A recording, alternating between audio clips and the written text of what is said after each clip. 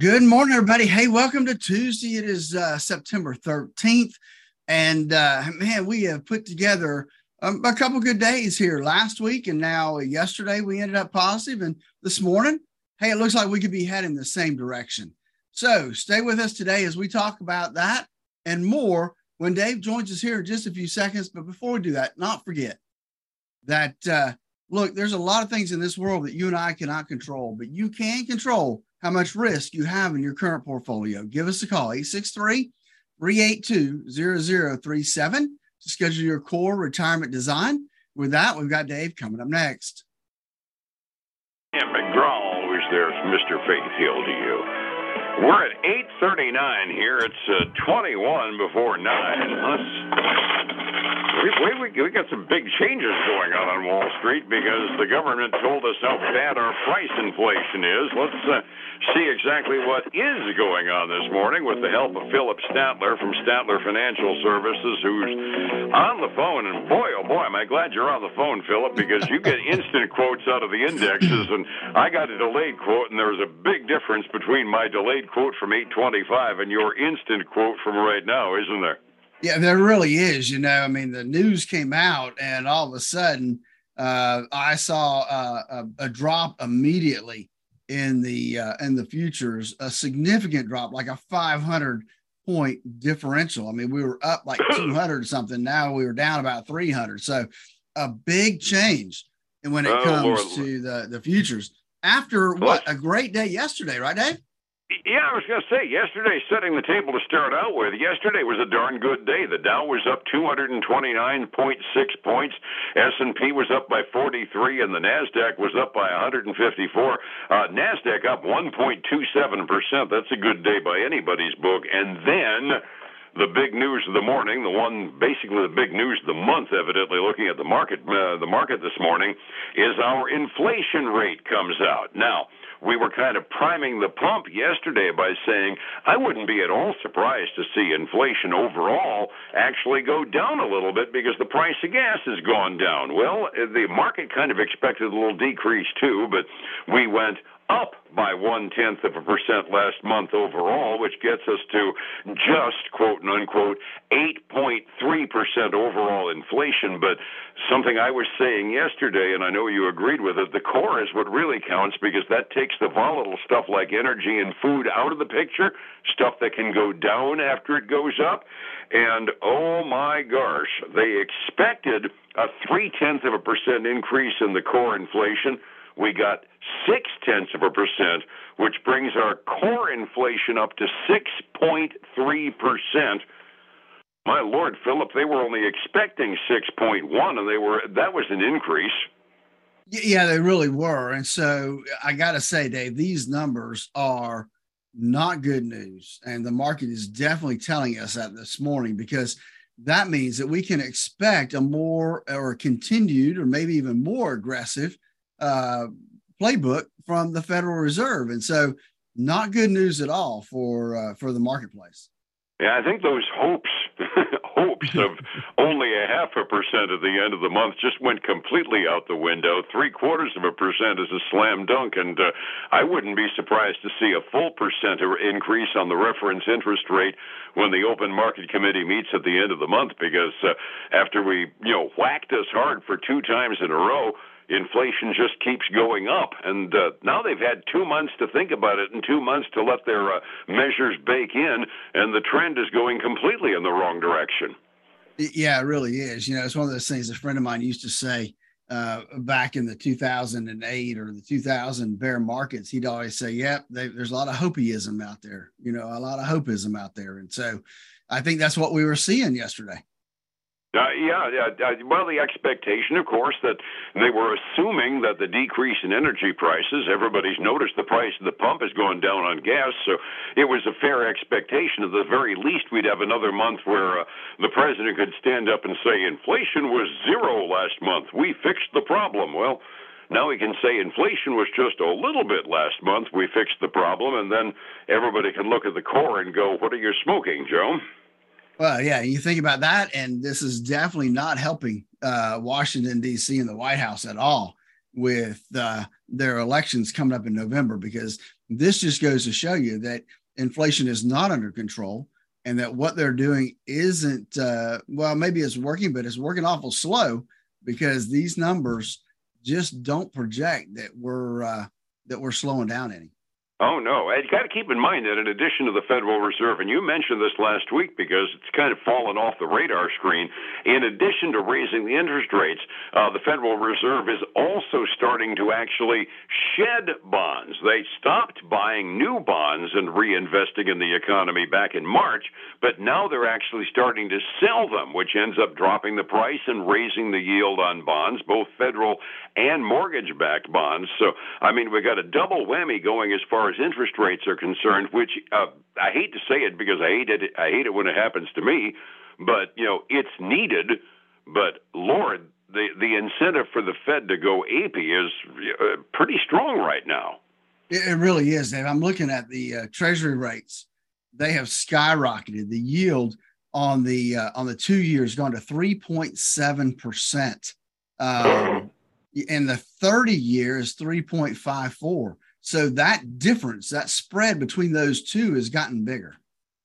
Which tells you what the expectations are. I saw a survey overnight, and it kind of brings it up to this. They surveyed big business owners and brokers and whatnot as to which direction you expected things to go. A solid majority, the choice was, in 90 days, do you expect the S&P to be at 4,800 or 3,300?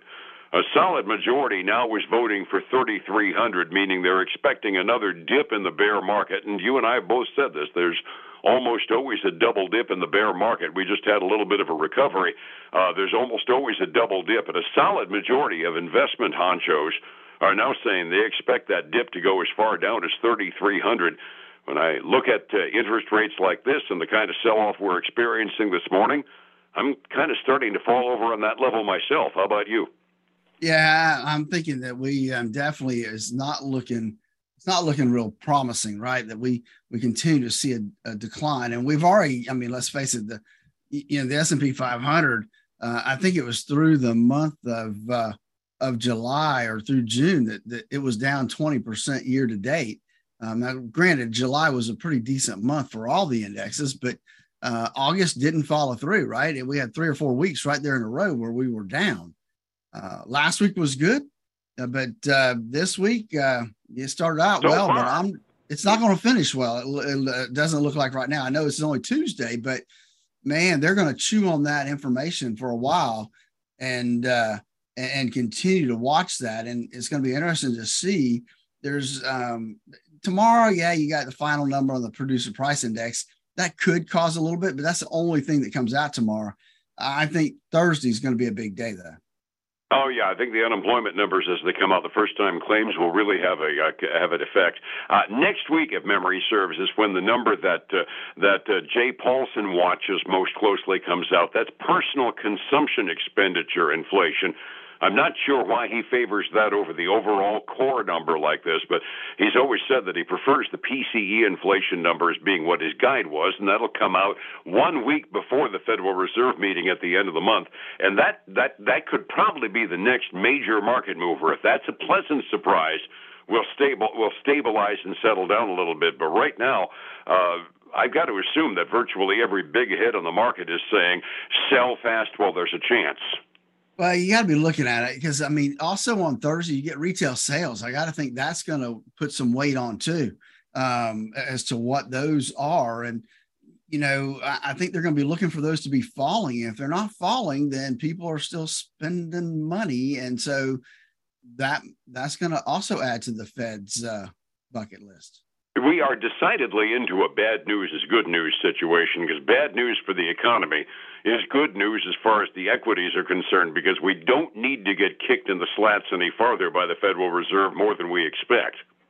That's right. I mean, we expect 0.75%, but man, if these numbers keep being rosy, then, I'm going to say 1% would definitely not be off the table. And before we went on there, you were even putting out there 1.25%, man. Bite your tongue. It was with my tongue planted firmly in my cheek, but the way things are looking, it's not out of the realm of possibility right now. Not a lot going on as far as corporate reports are concerned to buoy us up a little bit. You mentioned something, and I was having some fun with it, mainly because I'd never heard of it before. I thought it was an airport rental company, but Rent a Runway? I thought they were renting airports out. Rent the Runway. That's one of those companies that rents out formal wear, that type of stuff. And they probably rent out more stuff than that. But they came out today or yesterday and said, look, we are laying off 24% of its corporate work staff. That's a pretty big deal. They're cutting they're trying to cut their fixed costs down because of the uncertainty that's going on. And man, I mean, they're already a cheap stock, but they're down right now 30.5%. Still not at their 52-week low, though. Their 52-week low is $2.99. Right now, they're at $3.43. So, it's not a good day for them. To add to the rest of the bad day that we're having. About the only other one I heard about that reported, and again, we keep saying right now we're in the doldrums between earnings seasons, so there's not a lot of indications out. High tech has always been a little bit on the upsy downsy side because they're so affected by interest rates. Oracle is one of the dinosaurs in the high tech industry. They I gather, basically performed okay last quarter, huh? They did, based on whose numbers you look at, right? I looked at one set, they missed on earnings by about 3 cents a share. The other report said revenue came in with expectations and everything else was in line. But revenue did jump 18% in the most recent quarter. So that was some good news. Now, that's not from what was expected, but that's from a year ago. So that was good news for them. They had I guess a lot of that was because they recently bought another software maker called Cerner. So, but they were up when I first looked at them, Dave. They're basically even right now. Which, when my delayed quote has them up, but 1.7% up is at the top of my big gainer list right now, which gives you an idea how red the ink is on Wall Street at the moment. We're setting the table. It was up day yesterday. Everything looked bright and shiny, and then 8:30 comes, and we get our inflation report, and I got to ask you, how bad is it 45 minutes before we start trading? It's dropping pretty fast, Dave. The Dow is actually down 1.3%. That's $420. We got the S&P 500 down 1 3/4. That's down $72. You got the NASDAQ 100. Get this one, Dave, down 2 1/3%. That's $298. Yeah, and then you got the small cap Russell 2000 down another 1.8%. So not good at all on that front. It's going to be one of those days. And then you flip over to the commodity side. Yesterday when we talked, silver was having a great day. It's given some of that back this morning. It's down 1 1/3%. Gold's down 1 1/3%. So everything's getting hit, which is exactly the opposite you would expect this morning. And then crude oil is down 0.5%, $87.20 a barrel. That's about the only good news we can glean, and that's a big drop from just 20 minutes ago because I had it slightly up. So price of gas at the very least might be a little bit of relief. Overseas markets, the Asian Rim market was happy. They closed pretty much all up at the close at 6 a.m. this morning. Europe took one look at us and went, oh boy, they're heading for the hills too. Everything is down, not a lot yet midday in Europe, but they're heading in the same direction we are. Days like this are exactly why having a plan for a retirement is what you need, and getting the risk out for days like this, because if you follow them day by day, you could really get an ulcer in a hurry. How do I find you to stabilize my retirement plans, Phillip? Absolutely. It's days like this that you're glad that you have a core retirement design. So give us a call. That's what we've done. We've put together our core retirement design, and it helps people level out that risk that's in their current portfolio and make sure that they've got everything lined up for the retirement they always dreamed of. Give us a call, 863-382-0037 to schedule your core retirement design. And then join us this weekend for the Statler Financial Radio Show, 6 a.m. and noon on Saturday, 10 a.m. Sunday morning on Highlands News Talk 730, 95.3 FM. And we will be back again here tomorrow morning to see just how big the bloodbath is today and whether or not we can turn the corner tomorrow here on Light. Phillip, you have a good day. We'll catch you soon, all right? All right, babe. Take care. Thank you. It's 105.7 Light FM and Statler Financial Services, Phillip Statler. Hey, guys. Glad you joined us today. Look, I'm going to be at some training the rest of this week, so I'll won't be here. But you can still catch Dave every morning about 8:40, 8:45. He'll come on and update you on what's happening. And then I'll be back on Monday right here, same place, same time. Look forward to seeing you then.